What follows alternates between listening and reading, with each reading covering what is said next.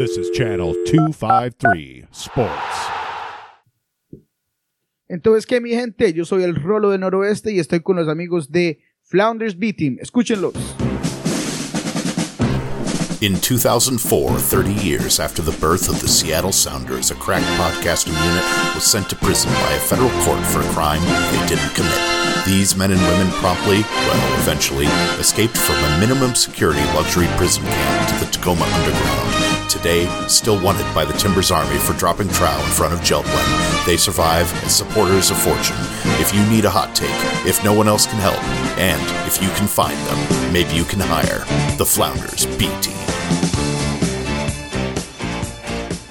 Hey, everybody. Welcome back to the Flounders B-Team podcast. I am Steve Kettleson, and it is 6:42 on Monday, the 26th of March. How is everybody doing today? Thank you so much for listening, as always.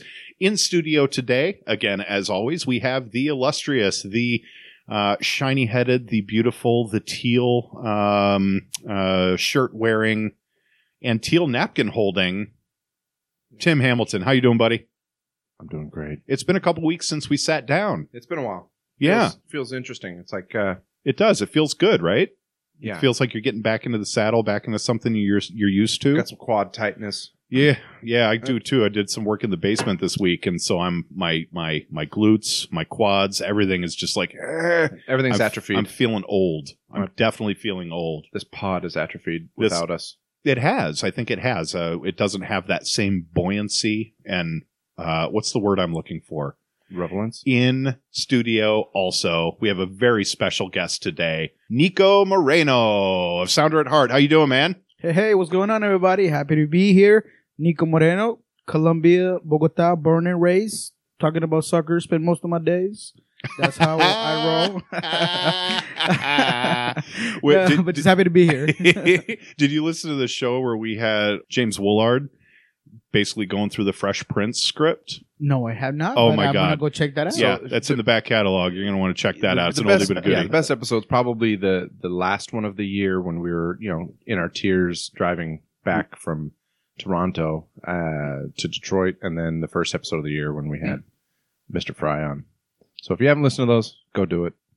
We'll wait. Chilling out, maxing out, relaxing all, cooling all. Yeah, so he read Shooting some people outside of the school. Hey. I can't do his accent properly. No one can. Yep. That's why he gets paid the big bucks. When a couple of guys that were up to no no good. good. They started making trouble in my neighborhood. I got in one little fight and my mom got scared. He's got that Southie accent. Yo, Holmes to Bel Air. Yes, yo, Holmes to Bel Air. That's exactly it. So yeah, Nico, what's up with you? We got lots of stuff to talk about today, don't we? Yeah, yes, we do. A lot of speculative. A lot of movement here with the Sounders, from new faces to tough losses and hopefully a good turnaround after a big reset break that the team needed. Absolutely. We did need a little bit of a week off because this is what's happened since we talked last. We had the Sounders playing Chivas, of course. I think we talked about that loss on the show. I don't think so. At any rate, S2 versus PTFC, the season opener. I was in Reno for that one, so we didn't talk about that on the show. We also had that same weekend, Seattle Sounders FC versus FC Dallas in a miserable loss. We also had S2 versus Swope Park Rangers, who is the USL team that supports Kansas City, supporting KC. Also, we want to talk about what's happening now. What's the state of the union? We have Nico here, so if he's got any special stuff he can break about transfer rumors or any injury status stuff that we might not be aware of, we'd absolutely love to hear from you on that. We also want to talk about the future. Of course, S2's coming up with Fresno on Wednesday, 2 days from when we record this. Hopefully we'll have the show out by then. We'll do a little bit of a preview for that. And of course, Montreal on the 31st in the first Canadian trip of the year. This year. Well, first time Canada's coming here.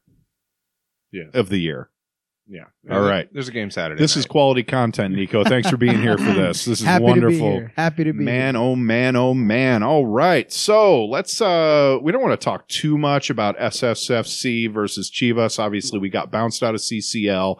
There's a lot of chatter online about, oh, is this the end of whatever? You know how it is. It's time to panic. It's always time to panic. It's so disappointing. I mean, yeah, we had injuries, head injuries to our very limited attacking early depth. 2 minutes in, yeah. 2 minutes in, it was the first head injury was for Will Bruin, and then later in the game, he came off and never went back on, and then later in the game, later in the first half, about 25 minutes later, Chad Marshall got a mouse. He got a knot on his right eye. Yeah, went up for a header, and then I think the other player just headed down. He headed up, and he got a shiner. Yep. He tried to come back on for a few, and then was off. Yep. So then we brought in Kim Ki-hee, just from 0 to 60, and he hardly had time to warm up. That didn't go well. But so we dropped. Was it one? What was the score at halftime? Do we even have a score? Or I want to say it was 0-0 at half because we were like, okay, we can do this. We can survive. Yeah. We're already one ahead. It'll be fine. It's all going to be fine. Everything's fine. And it didn't work out so well. It didn't. What was the ending score on aggregate for those two matches? Well, it ended up being 3-0 down there in Guadalajara. And so it was 3-1 on aggregate. And there was a lot that happened. I mean, for one, Will Bruin going out, I feel like when the Seattle Sounders don't have that retention 9, Will Bruin is highly underrated. I mean, a lot of people don't realize how important it is that he's doing the dirty work. He is occupying the center backs. He's creating space for those wingers to push in through the flanks. And when he's not there, just things don't work the same. So that was an immediate impact to the play, especially when you're trying to retain the ball. When the key to this game was not bunkering down. The key was to keep possession and defend yourself with the ball. Without Will Bruin, it was just hard to do that. Yeah, without number 9, like you said, they can push up higher, and so you're almost taking a third of the field away. Yeah, because we just can't get up there. It seemed like the universal guidance that the crowd, if you were crowdsourcing the strategy for that game, the universal guidance was attack early, get a goal in the first 20 minutes, really keep them on their heels, and make it happen. And there was just... It seemed like the midfield was just super clogged. There's no movement, no traffic. Passes weren't connecting. What do you think about that, Nico? No, absolutely. And you're completely right because of those same issues. I mean, Dempsey ends up getting moved to play a fake 9 role. Yep. So then you have a player that's typically who is going to be distributing the ball, who's going to be retaining, who's going to be holding a little bit higher. And then you put somebody like the Wolf coming in and getting in that role. Although he has very good vision, I still think he needs to get a little bit more acquainted with the type of soccer that is played with the Sounders, and he just couldn't do it. Now, something else that huge happened is what did Chivas do? What was different? Rodolfo Pizarro is a key player. He did not play the game here in Seattle. He ends up playing over there, and he just opens up so many options for this team. He can control the ball. He can carry it. He can interchange with Perez and Pineda, allows him to have a little bit more movement. He allows the team to... Seattle has to end up putting 2 players on him, and he just opens up space. So that's one thing. Number 2, Alan Pulido. As much as he is their leading striker, he funnels their offense. So they're not as fluid when he's there. Because they ended up going from a 4-4-2 to a 4-2-3-1. So when Godinez is up there and you got Lopez playing the 10 and Pizarro and Brizuela can kind of give you a little bit of movement, they become so much more fluid because they're not forcing the ball to a guy like Pulido. So I think that was huge. And they were just better overall. They retained the ball. They were more aggressive. And it was just a bad game for Seattle overall. And Pulido was out from a yellow card accumulation? Yes. He was suspended for that game because of that. And I honestly... And not just me, there are a few of us analysts who believe that Chivas sometimes is better without Pulido because that offense is more fluid. That makes a lot of sense. And if we had some defensive weaknesses for that match too, right? We had Kim Ki-hee kind of not quite integrated with the team yet. And then did we send Leardom down? was a few weeks ago. I don't remember. He came on the field second half. Mm-hmm. Leardom came on second half. We probably should have started him, but I think they were trying to hold him and not give him as many minutes. And who started right back? That was It was Jordan McCarty. Okay. Yeah, Jordan McCarty ended up being on the right. Waylon Francis, who I feel like he's a pretty safe and sound defender, had a bad game. Roman Torres himself was pushing a little bit high, a little bit sloppy. It was just a bad game overall. And there's no excuse. I get it. I think that Guadalajara came out there. They were the team that was just more ready to play that game. Yeah. Seattle came a little bit flat, and the 3-0 score ended up being lucky for Seattle because it could have been 5 or 6 goals. Stephen Fry had a couple of key saves. Bang on saves. Yeah, so it was only just a bad game. Yeah. But let's not panic. I mean, we've got to realize that Nicolás Odero did not play. He has been an outstanding player and a key player for this team ever since he's been here. He's played, I believe, 58 of 60 regular games. He's easily our most accurate passer. He's someone who is not only someone who distributes, but he's somebody who can incorporate himself into that second striker or push up and score some goals. So, he's a key player that was missing. Is there any history or any patterns with away games and the way the team's prepared? Like we don't have a whole lot to compare to. Our last way was Santa Tecla. We got just crap happened. I mean, we probably did worse than we should have, but before that it was Toronto, and we got played off the park, similar to the way that we played in Toronto the year before, but we were able to get to a penalty shootout. Is the preparation any different? Are teams just better prepared to play against us? Is it home versus away? What are the biggest differences, or is it just bad luck? Like you drop a piece of bread with butter on it, and it's always butter side down. I mean, is it just bad luck that we took the injuries, and had we had our full, had we had all the guys for 90 minutes, I'm not saying with or without Nico, but the guys that traveled, if we had those guys for 90 minutes, would this have been a different game? Absolutely. Look, I think preparation is not the issue. Brian Smetzer, I've been able to follow him and talk to him every single day. His intensity, his preparation is always there. Guys are doing some video studying. They talked to people who had traveled to Guadalajara. They knew where to stay, how to prepare. They were there early. It wasn't that. And I don't like to use the word luck, but soccer can be very circumstantial. So a circumstance is not an excuse. People tend to associate those two. And I've said that on my Twitter feed. I've put it out there because that's just not the case. The circumstances were not to Seattle's advantage, and maybe they haven't been in the past. The Toronto game, may be an exception, that it was just a bad game. But when it comes to this Chivas game particularly, you had 4 players that were key that were either out or ended up being substituted early. So it's not an excuse. It's just the facts. If Nicolás Odero is not there, it's not an excuse. It's just a fact. If Bruin was out in the first 20 minutes of the game, it's not an excuse. It's a fact. Of course. So that's just kind of what happened, the way it played itself out, and it ended up being just a bad circumstance for Seattle.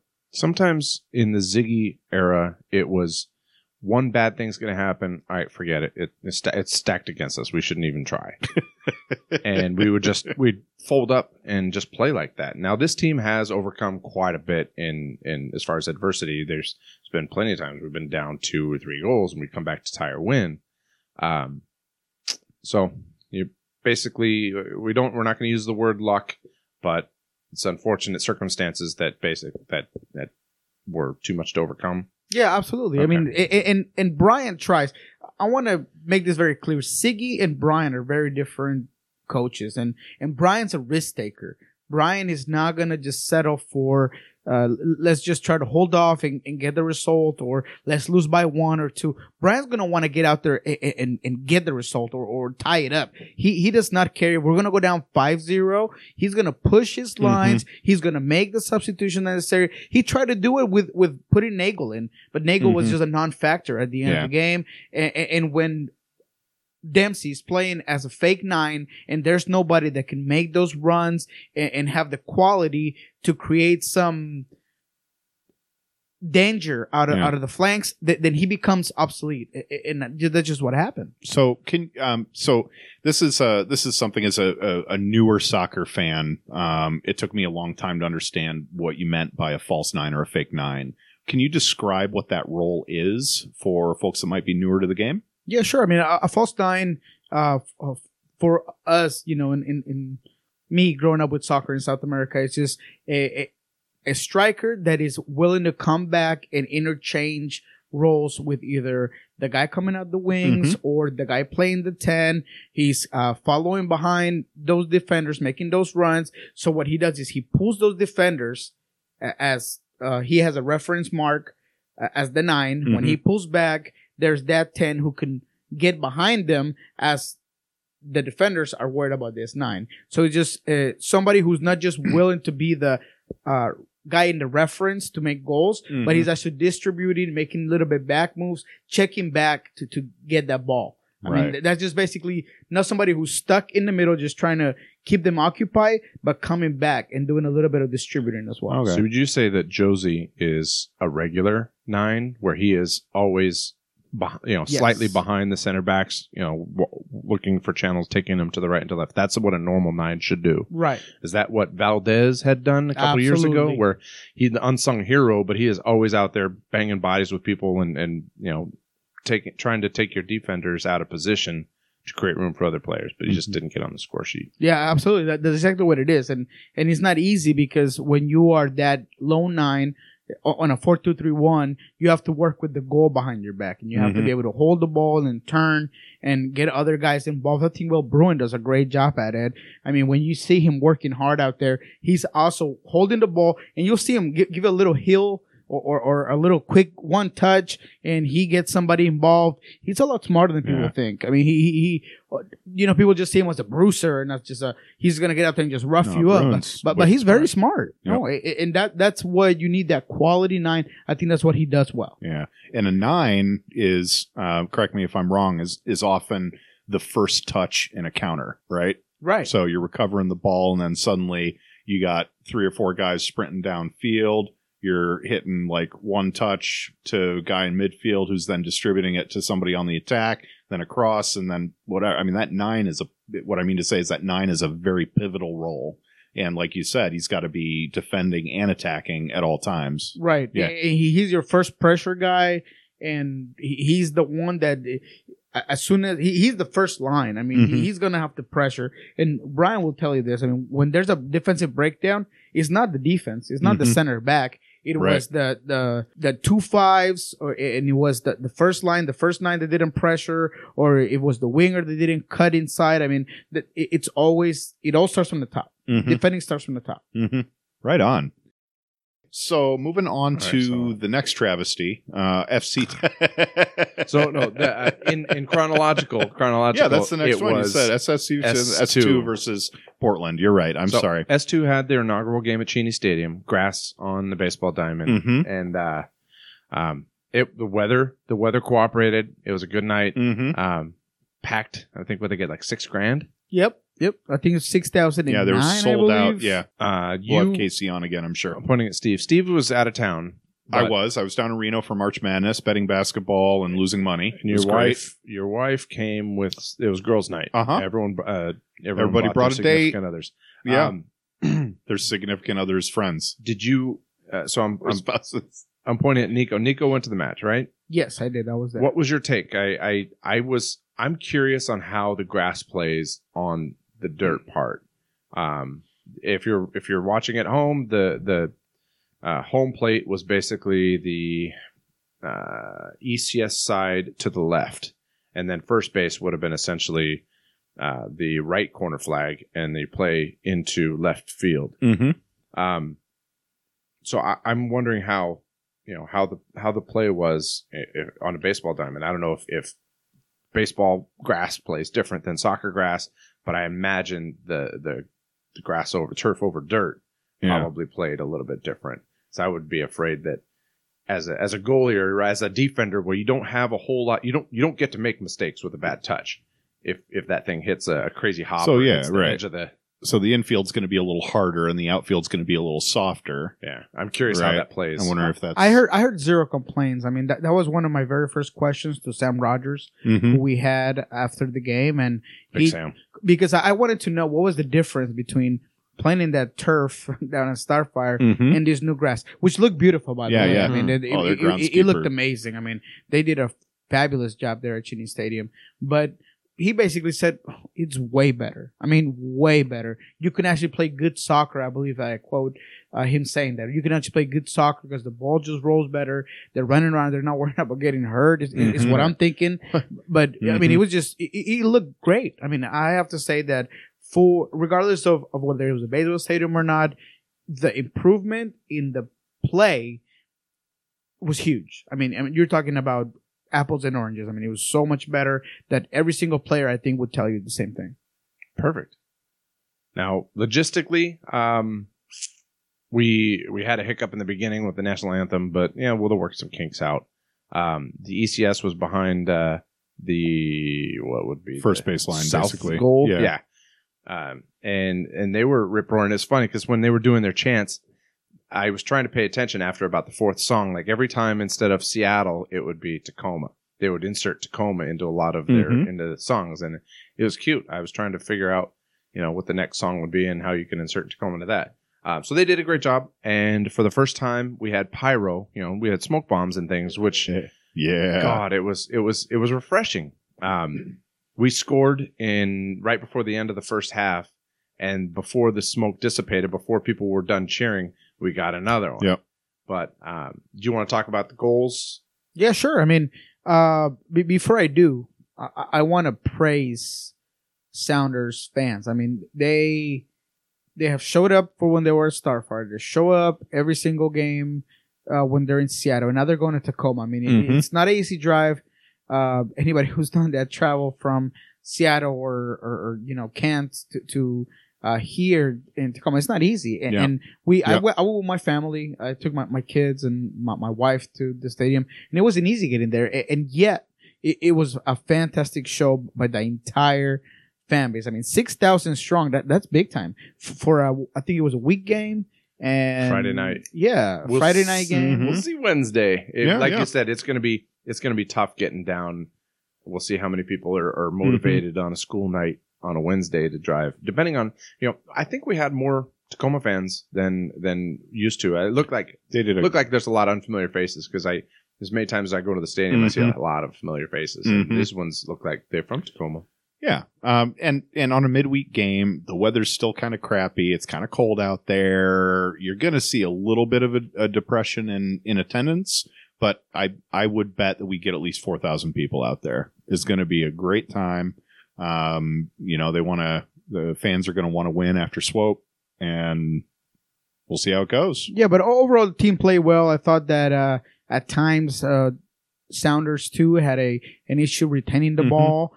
And that's normal. I mean, I asked the coach about it, and he ended up saying that, I mean, he has all these young players, because that's something S2 has been doing, is getting all these academy players, these younger players, a chance to play, right? So he doesn't have the quality or the experience, let me say, not the quality, the experience of some, center defensive midfielders or midfielders overall to hold the ball, ice the game. So they had a little bit of issue with that, but I thought they played well. I mean, they ended up getting a PK, which Felix ended up taking a good shot. I think he's a very good target forward. He played well. I like the way the team looked early in the game. It was kind of interesting seeing Tony Alfaro in there, because he's kind of been digressing back and forth. So him and Sam Rogers kind of work out, and maybe Alfaro trying to get himself out of a slump that he's been through. I think that's a good place for him to start. Maybe getting some of those small issues taken care of. Love David Olson. Thought he was great, carrying the ball, distributing. So overall, I think it was a very good game. Let's talk about Nick Hines. I mean, he ends up getting the second goal. He puts the winning goal overall, and I think he played a pretty good game.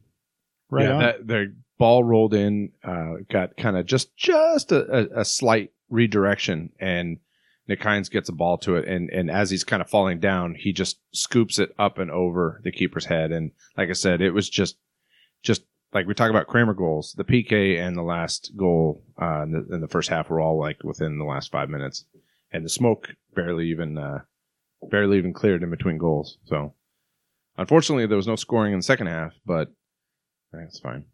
That's okay. A win's a win. Opening against Timbers. We did concede a funky goal. It looked like, I don't know if the ball got redirected, but it came, as you're looking, ball was heading down the right-hand side of the field, so it's heading towards left field.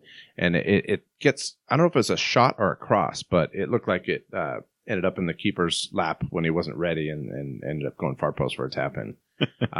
Sounds like a shot to me. I'm just going, no, but it's just one of those things where if you're playing catch with your friends and you're waiting for the ball here, and then it just ends up, just slightly getting redirected.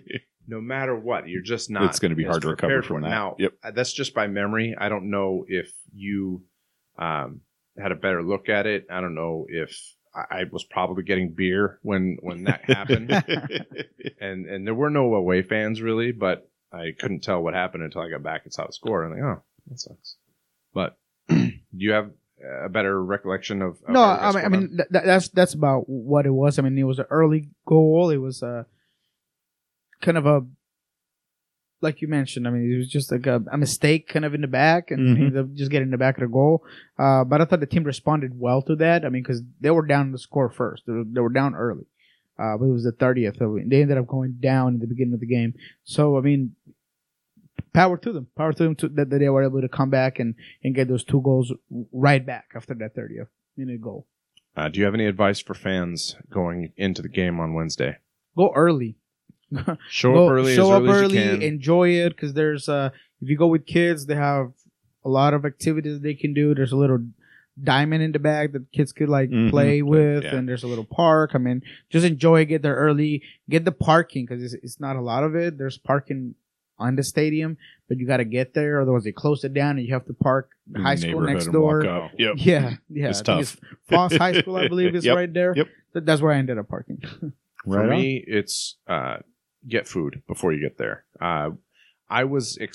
We got was it Summit Club? Is that the name of it? Yep. We got Summit Club seats, and I was expecting like dinner and drinks and whatnot, but I think I just got spoiled, because at the Sounders games there's a club seating that you have all inclusive food and whatnot at the Wells Fargo or Fox Sports Lounge or whatever, and I was expecting food this time, and there's the food is great. I had a great prime rib sandwich, but I had to pay stadium prices for it, and I wasn't really like, man, if I'd have known I was gonna have to pay $20 for a sandwich or $13 for a sandwich, I probably would have gone to Dickey's before.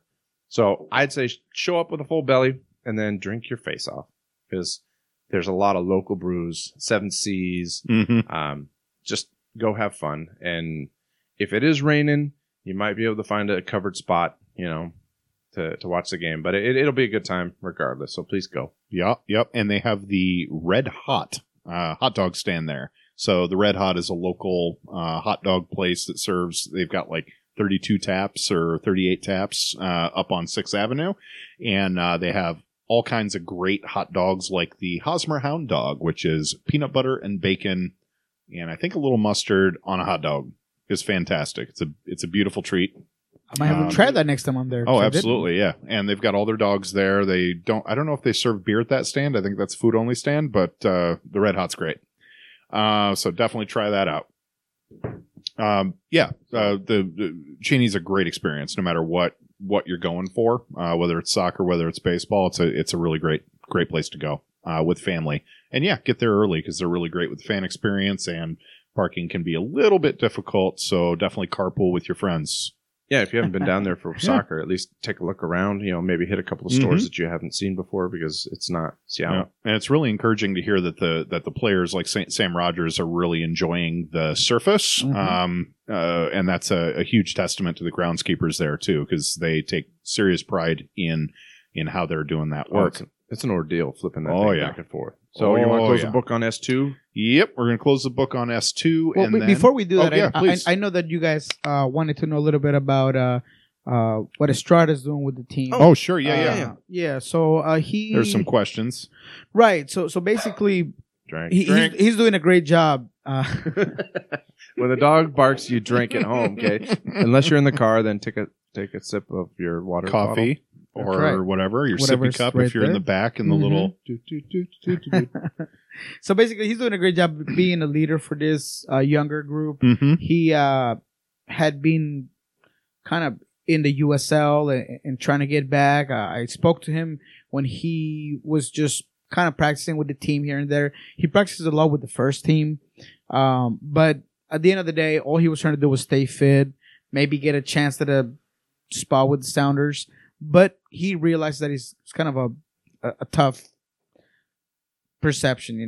It's not very likely that he's going to get with the first team. So I think he took this S2 role. I know he's doing something as like a trainer as well, a coaching role with S2. So I think it's been great. He has no ambition to do, get his career back in the path of just MLS in general. Yeah. Sure. I think he just wants to be close to the game. He wants to continue working with it. And Sanders 2 has given him the perfect path because he is a great, intelligent player. He can provide these kids with the right tools to become better players. So I think it's great. And he's played great with S2. I think he's still got some burst. He can still score. He can still move. I mean, I think that him playing with S2 is beneficial to all of the players and himself overall. I mean, I think it's a great move. Yeah, I could see him being a leader on the field and almost a player coach where, maybe Exactly. directing traffic while he's running up and scoring goals. Which he's gotten 3 goals in 2 games as far as I remember. He got one in no wait, did he get one in Seattle? Or did he get one here? Or just, No, okay, he so didn't he just get had one the 2. Yep. All right. FC Dallas. Absolutely. But first, we're going to take a little bit of a break. Thanks again, Nico, for coming on. We'll see you a little bit after the break. Talk a little bit more about FC Dallas and then, of course, the Swope Park game.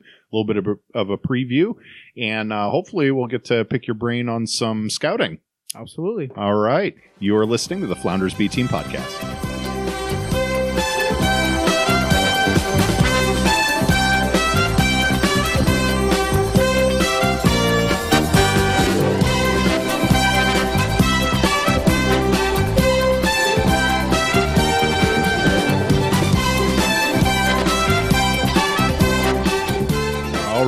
All right. Welcome back to the Flounders B Team Podcast. Once again in studio, we have Nico Moreno. Say hey, man. Hey, what's up, guys? Ready for this second part of this great podcast. I love the energy you're bringing to the room, my friend. All right. Let's do it. And Timbalai Jebediah, Here. present accounted for. Present. A little Holmes. Present. All right. So, let's see. What else do we have on the docket? We want to talk a little bit about the FC Dallas match, what happened there, maybe some quick notes on Swope Park Rangers, and then we have some listener questions and anything that you'd want to share, Nico. So, thanks again, once again. I mean, we just absolutely, just as an aside, we just absolutely love the coverage you provide and the absolutely like up to the minute kind of roster rumors, especially from Central America, and just the connections you have and that you've cultivated over, you said, the past 6 years are absolutely phenomenal. You're always, it's like 99% of the time you're just on point, right on top of what's happening. You got the pulse. Thank you, guys. I appreciate it. I mean, it's I appreciate you guys following the information. I mean, it's never easy to kind of move things around, and the crazy thing about rumors and transfer talk is that everything that you report is subjected to change. So I'm giving you guys kind of the behind look in the negotiating table as I hear it from different sources. And believe me, I filter my sources 1, 2, 3 checks, making sure that they're absolutely correctly, and then I'll bring them out there. So that part is tough, but I love it. I mean, I've been addicted to it ever since my 2, and this is kind of probably not amazing, blow your mind type of information, but I mean, my first couple of signing rumors were Diego Rossi, who was a Sounders 2 player, inaugural S2 season, and Andres Correa.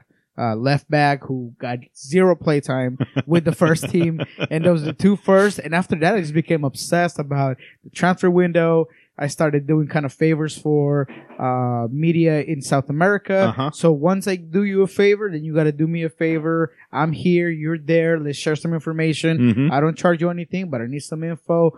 Then I started calling some of my old coaches that are in some teams. I have family members who are either part of like the coaching staff or the physical training department, like medical. So just I try to move as many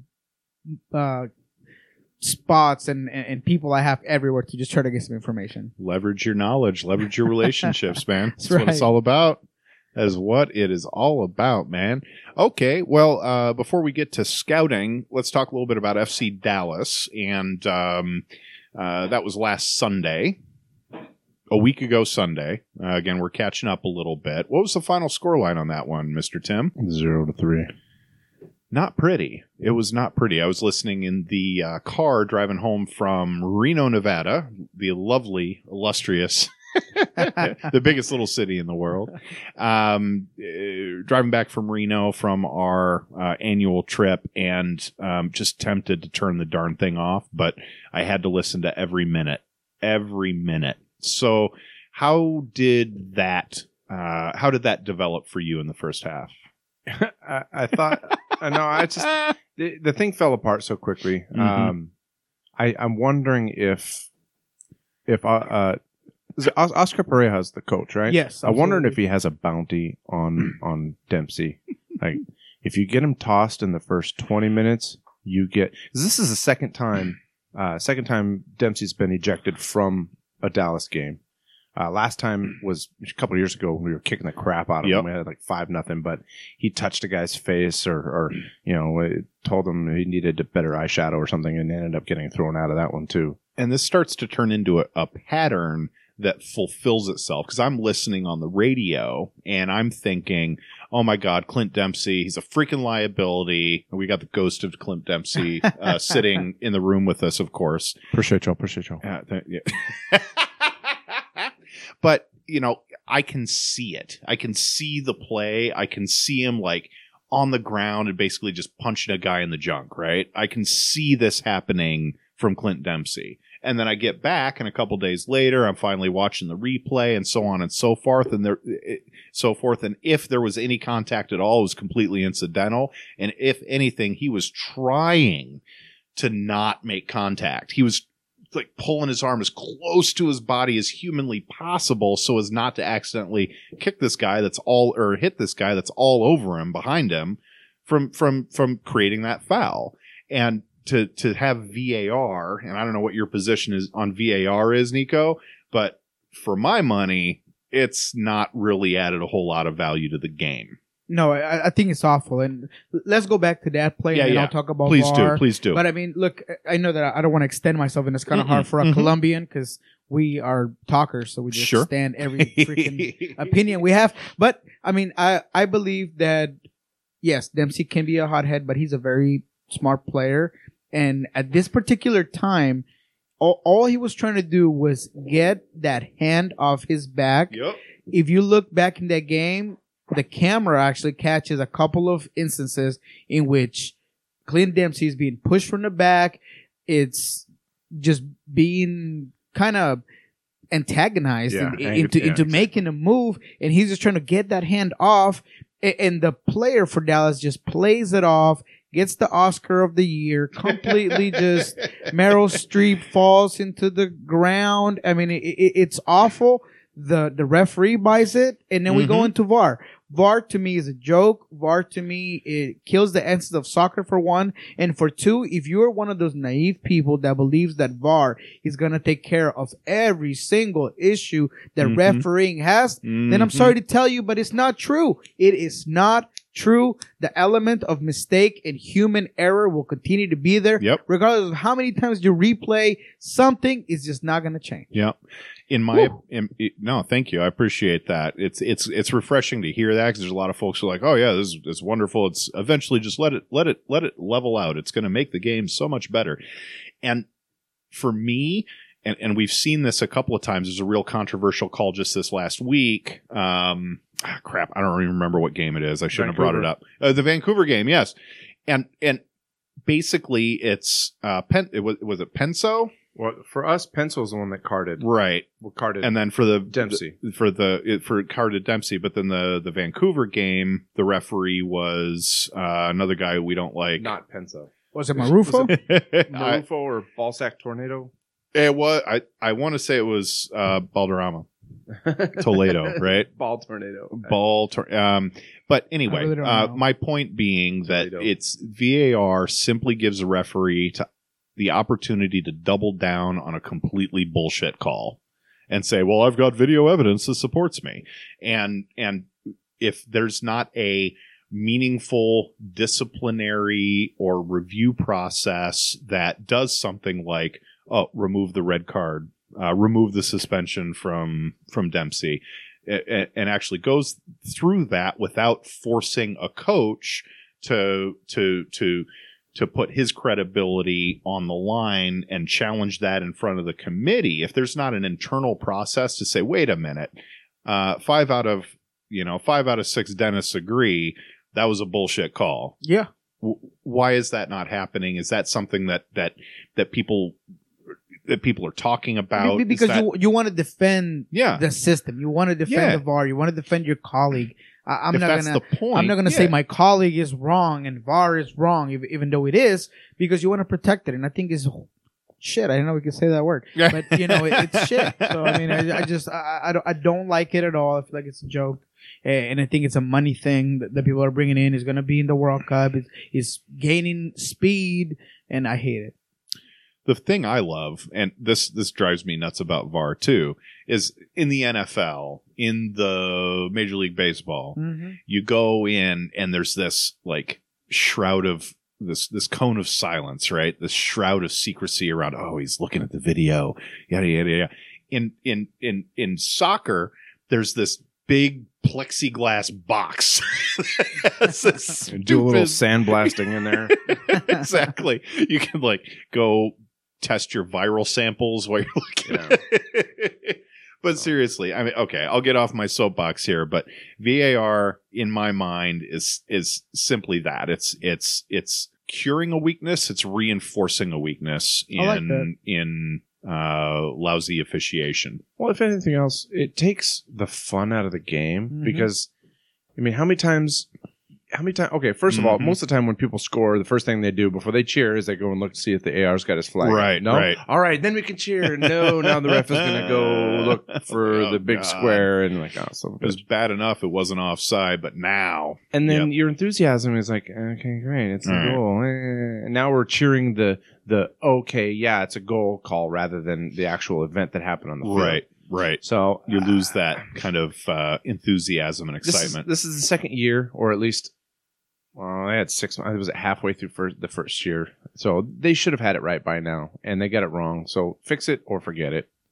Bottom line, I thought that should not have been a red card. It ended up affecting the Seattle Sounders. It's at the 37th minute. They had just been scored on in a play in which Nuhu was a little bit out of position at times. Although is a great player with great physical attributes, he tends to get a little bit higher, a little bit crazy because he's a little bit of a daredevil, and that's kind of what you get with Nuhu. He's great at attacking, and he can recover it many a times, but Barrios completely swept the floor with him on that side. He took him to school, whatever you want to call it, was beating him behind his back every single time, and that's where Lamont ended up getting his first goal. After the Dempsey gets booted out, the team just kind of becomes less creative, if that's even possible at that moment in time. And then Urruti, who's been fantastic. I mean, I don't like the player because he was a Portland Timber, and I just can't stand the guy. But he's great. I mean, he's a workhorse. He's the type of player that he's a high motor guy. He can shoot the ball from every single angle that you can give it to him. And he ends up taking us, the second goal comes in, and Seattle just falls apart.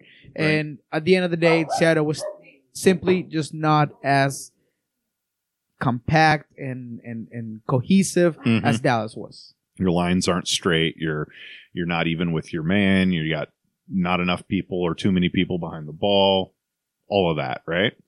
So Let's see. the Sturck family, they made mention that that just like you said, Rudy runs his butt off, and they appreciate that from him. And during the game, I sent the comment over there. So you're exactly right. He is exactly as advertised. He's they're up 3-0, 4-0, and he's still running his butt off trying to get that one more goal. Maybe he's got a bonus at the end of the rainbow there. Yeah.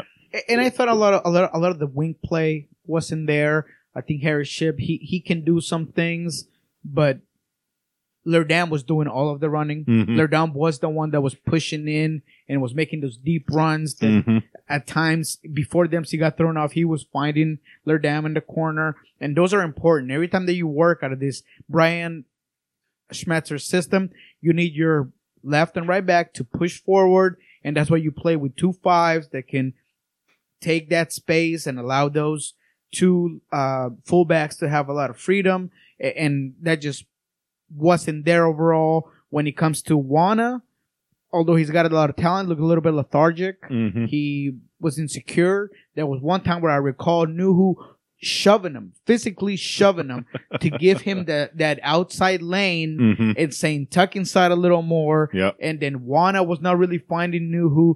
It was just not cohesive overall. I mean, it was just bad play. And I think these younger players, they're talented. I mean, I love Wana. I mean, I think he has a lot of talent, but he needs a little bit of room to grow. And I think that's why at some point you bring in this Diego Capel possibly to teach a lot of these kids with that international play, Okay. So what's the story with Diego? Segue to a listener question from...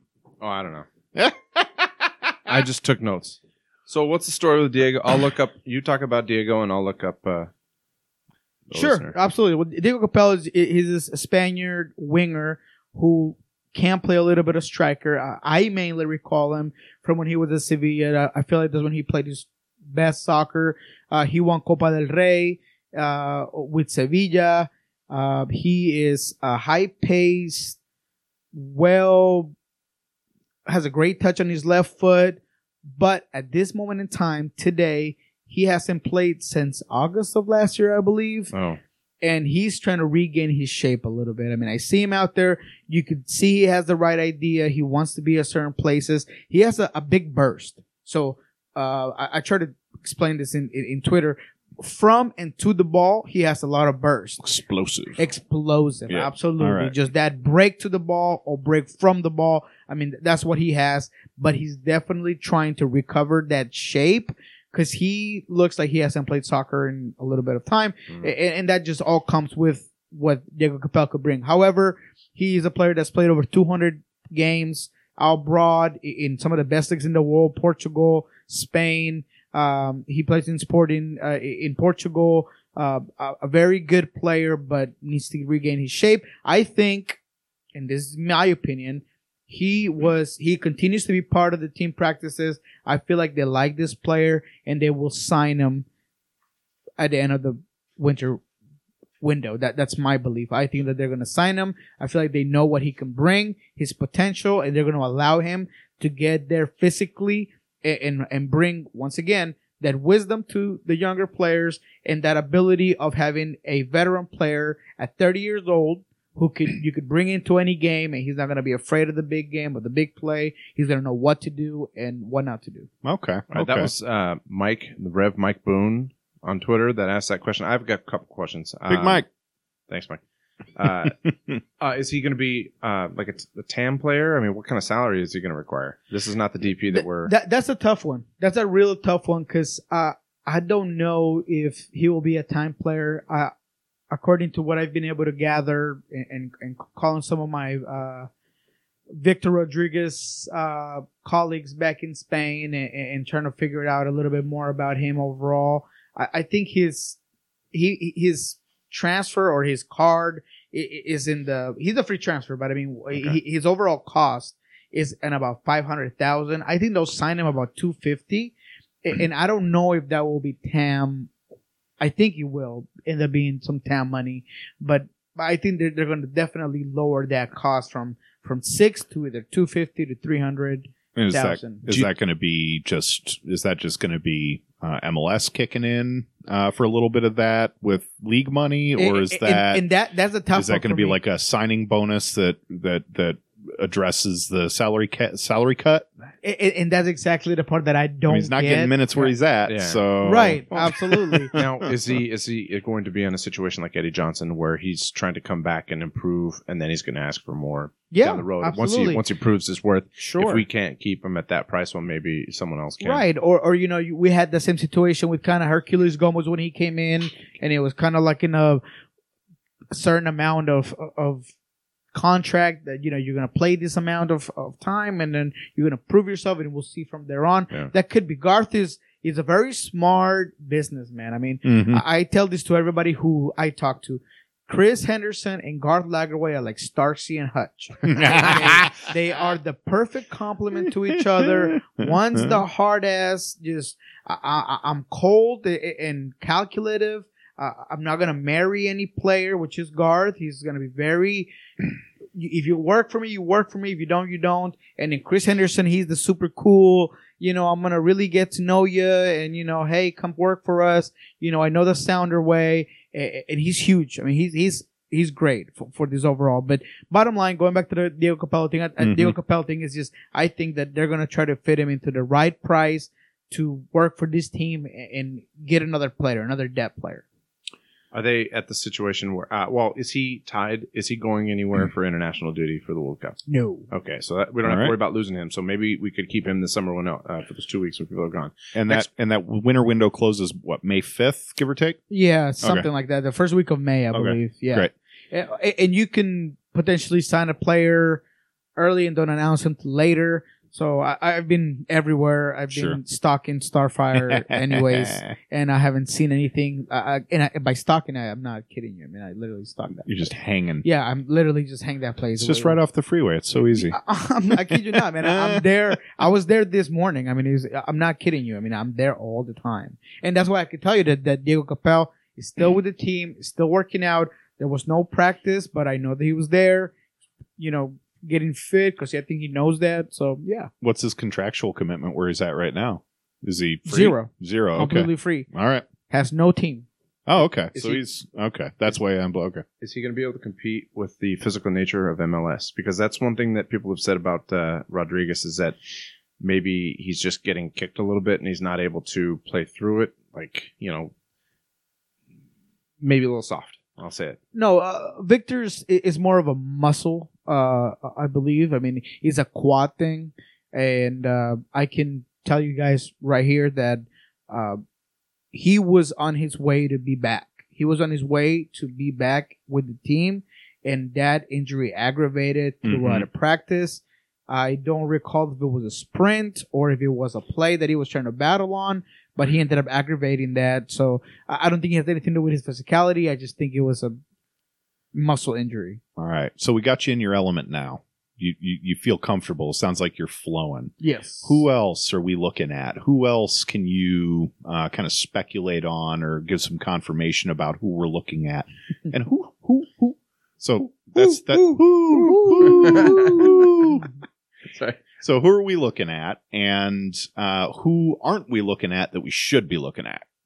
Well, I can definitely tell you nothing about who we're looking at because, that's my deal. I can tell you that, and people have talked about this. I had a great, I forget his name, but he hit me on Twitter, and he calculated the coordinates, and he was there. Chris Henderson was in Argentina. I mean, okay. Sounder fans are very smart. They catch it all. And I could tell you that Chris his scouts are in South America, but Chris himself could possibly have been between Uruguay and Argentina.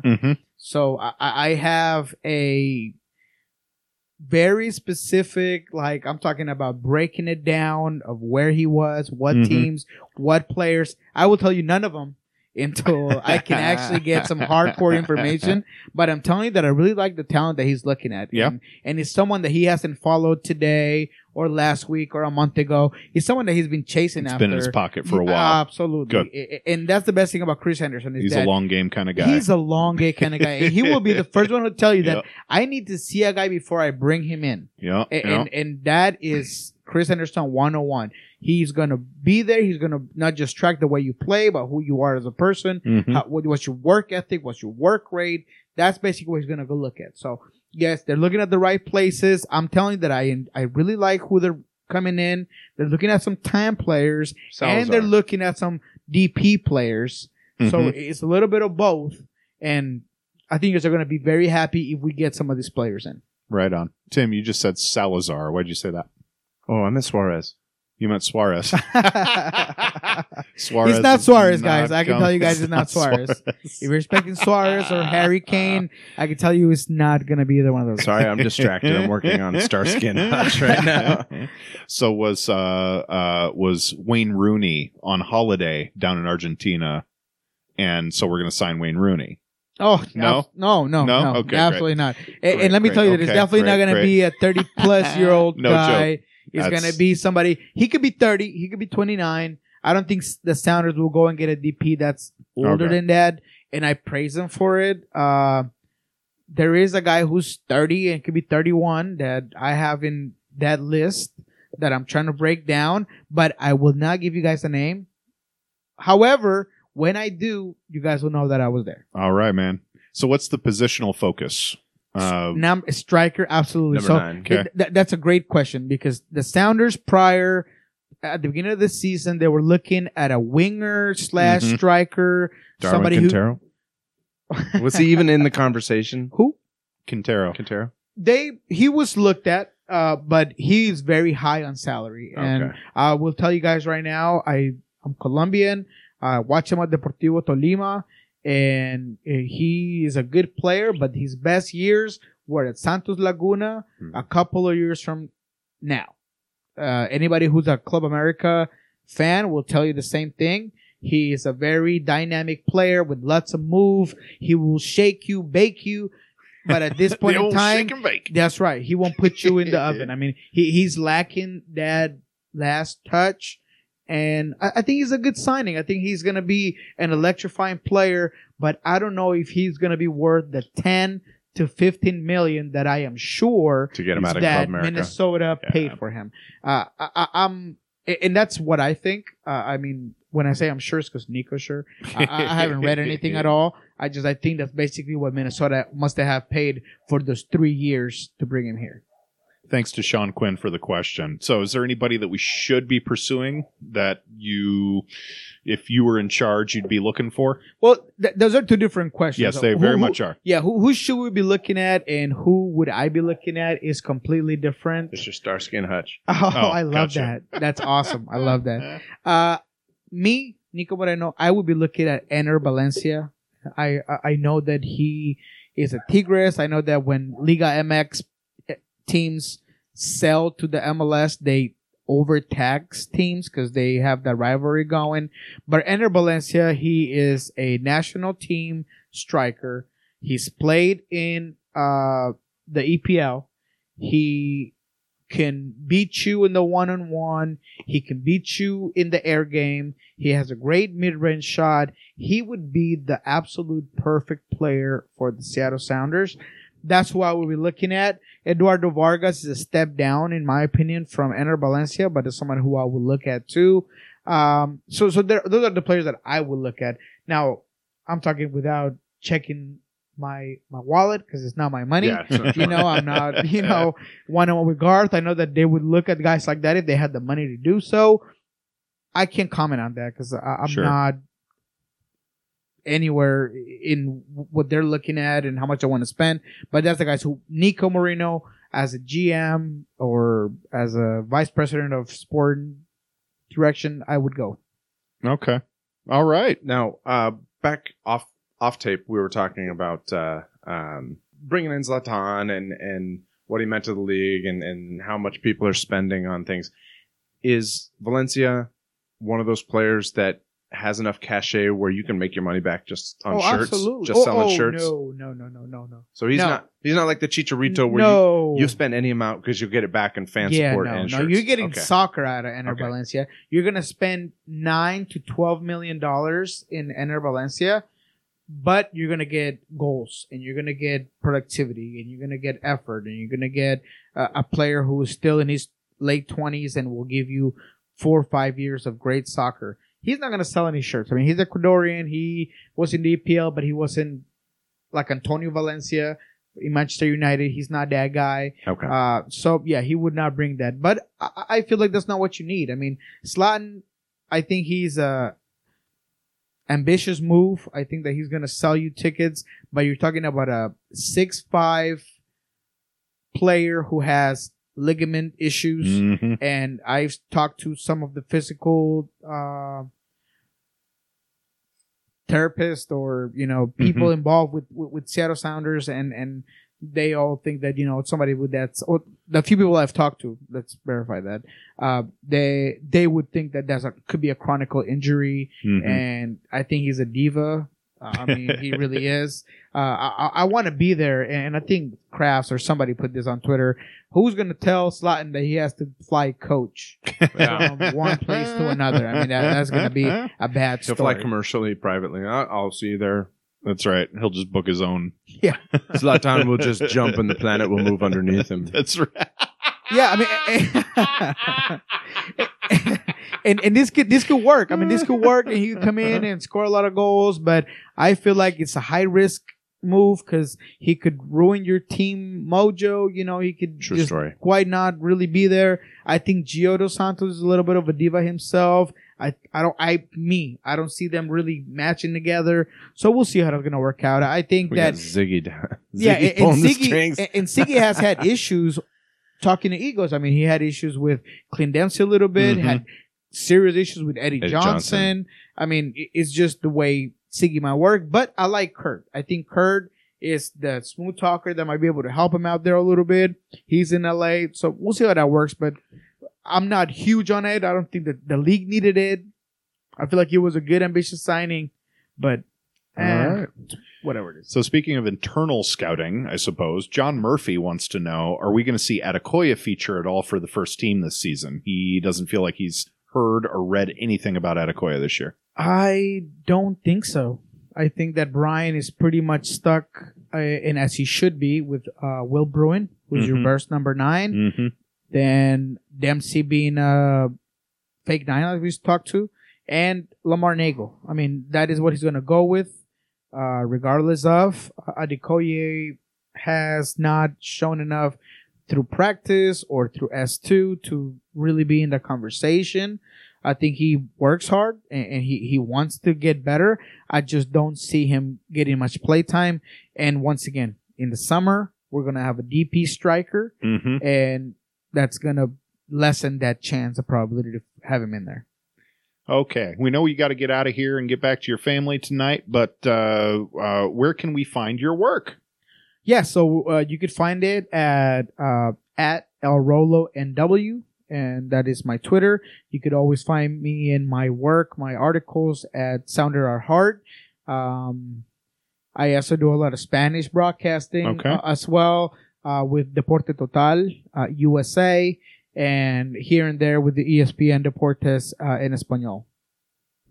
That I don't want to take it too far further, but that was one of the questions I was asking myself. We've got a good Latin American population in the area, and a significant chunk of our team are Latin American and Spanish speaking. Should we be the first to? This is long winded. Should we be the first to, instead of trying to be British, should we try to take some flavor from the Latin Americans and having a Latin American announcer, or even a female Latin American announcer? Mark, check 2 boxes there, like Ellie, like we were talking about. No, yeah, I think that the Seattle Sounders have done that in some way. I was part of that play-by-play call at El Rey 1360 AM, and we call every game. should there be maybe a little bit of a TV part to it? Diego Rioja and Jaime Mendez do it in Univision Seattle. So Sounders are pushing that way because they understand that when you have the Panamanian captain in your team, you have Nicolas Odero, one of the most iconic players in South America. You have all these different elements. You're going to have to provide that information. This is the first year with Seattle Sounders have their own Spanish version of that webpage, that official webpage. They're working that in, and they're doing a great job at it. So yeah, I definitely think that's part of it, and yeah, I think it's huge because there is a big fan base of Latin people, not just here in the U.S. in the U.S. and in the Pacific Northwest, but overall. I mean, I get questions, calls from Panama, from Uruguay, from Colombia, from Chile. I mean, it's there.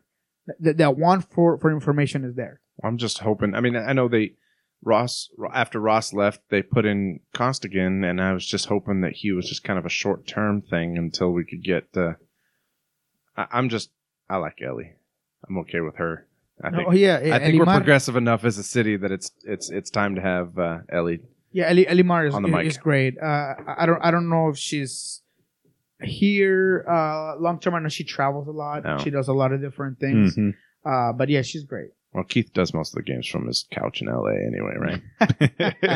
Like no comment on that. I just talked to him last week.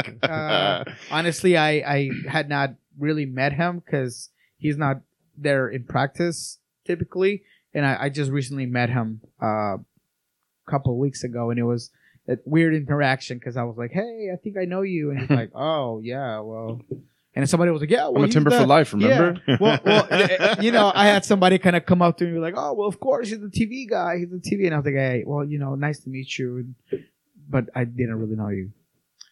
Nico, thank you so much for coming on the show and taking time out of your day. Thank you so much. No, thank you for having me. I appreciate you reaching out. I yes, sir. A piece in my heart for everybody who does something with the Seattle Sounders.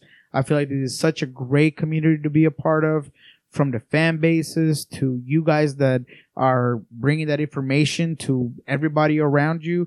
I want to be part of everything. Cool, man. And not just. I thank you for bringing me on. You're becoming an icon in the people are looking to you. I mean, people are very much looking to you for that news and that information. You're a trusted voice, and I think we were talking off mic about just your ethic, your journalistic ethic, that is really giving you a lot of credibility with everybody that you deal with and everybody that listens to you. So congratulations on all the scoops that you've given and all the information that you're sharing with the fandom out there. It's honestly from the heart. You're doing great work. Thank you, guys. So are any of these signings going to come out between this now and between the show actually between airing? now and Wednesday? I don't think so. As I mentioned, I don't expect anything big to happen until the summer transfer window. Okay. Seems par for the course. I think the only thing you'll hear is Diego Capel signing with the team. But aside from that, at this moment in time, I don't have absolutely zero clues that anything's going to happen at this point. All right, man. We'll check back in a 3-hour window. Yeah, we will. We'll just absolutely. I love you guys. Once again, more.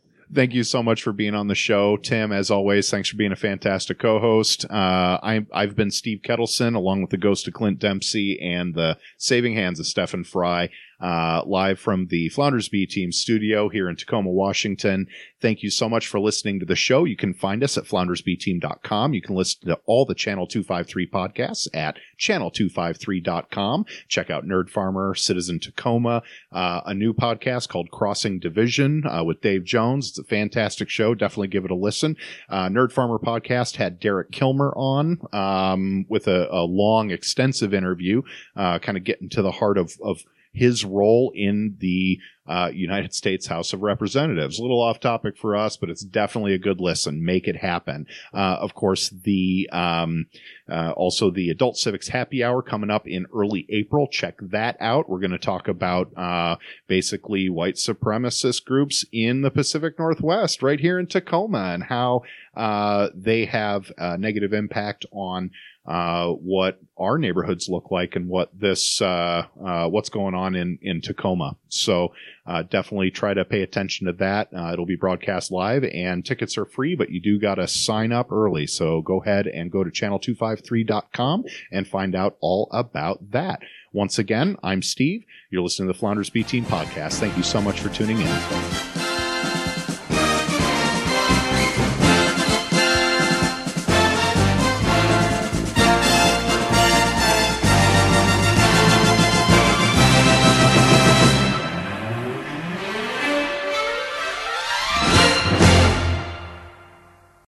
This is Channel 253. Dude, you guys have like the best theme song. And I'm gonna put that on.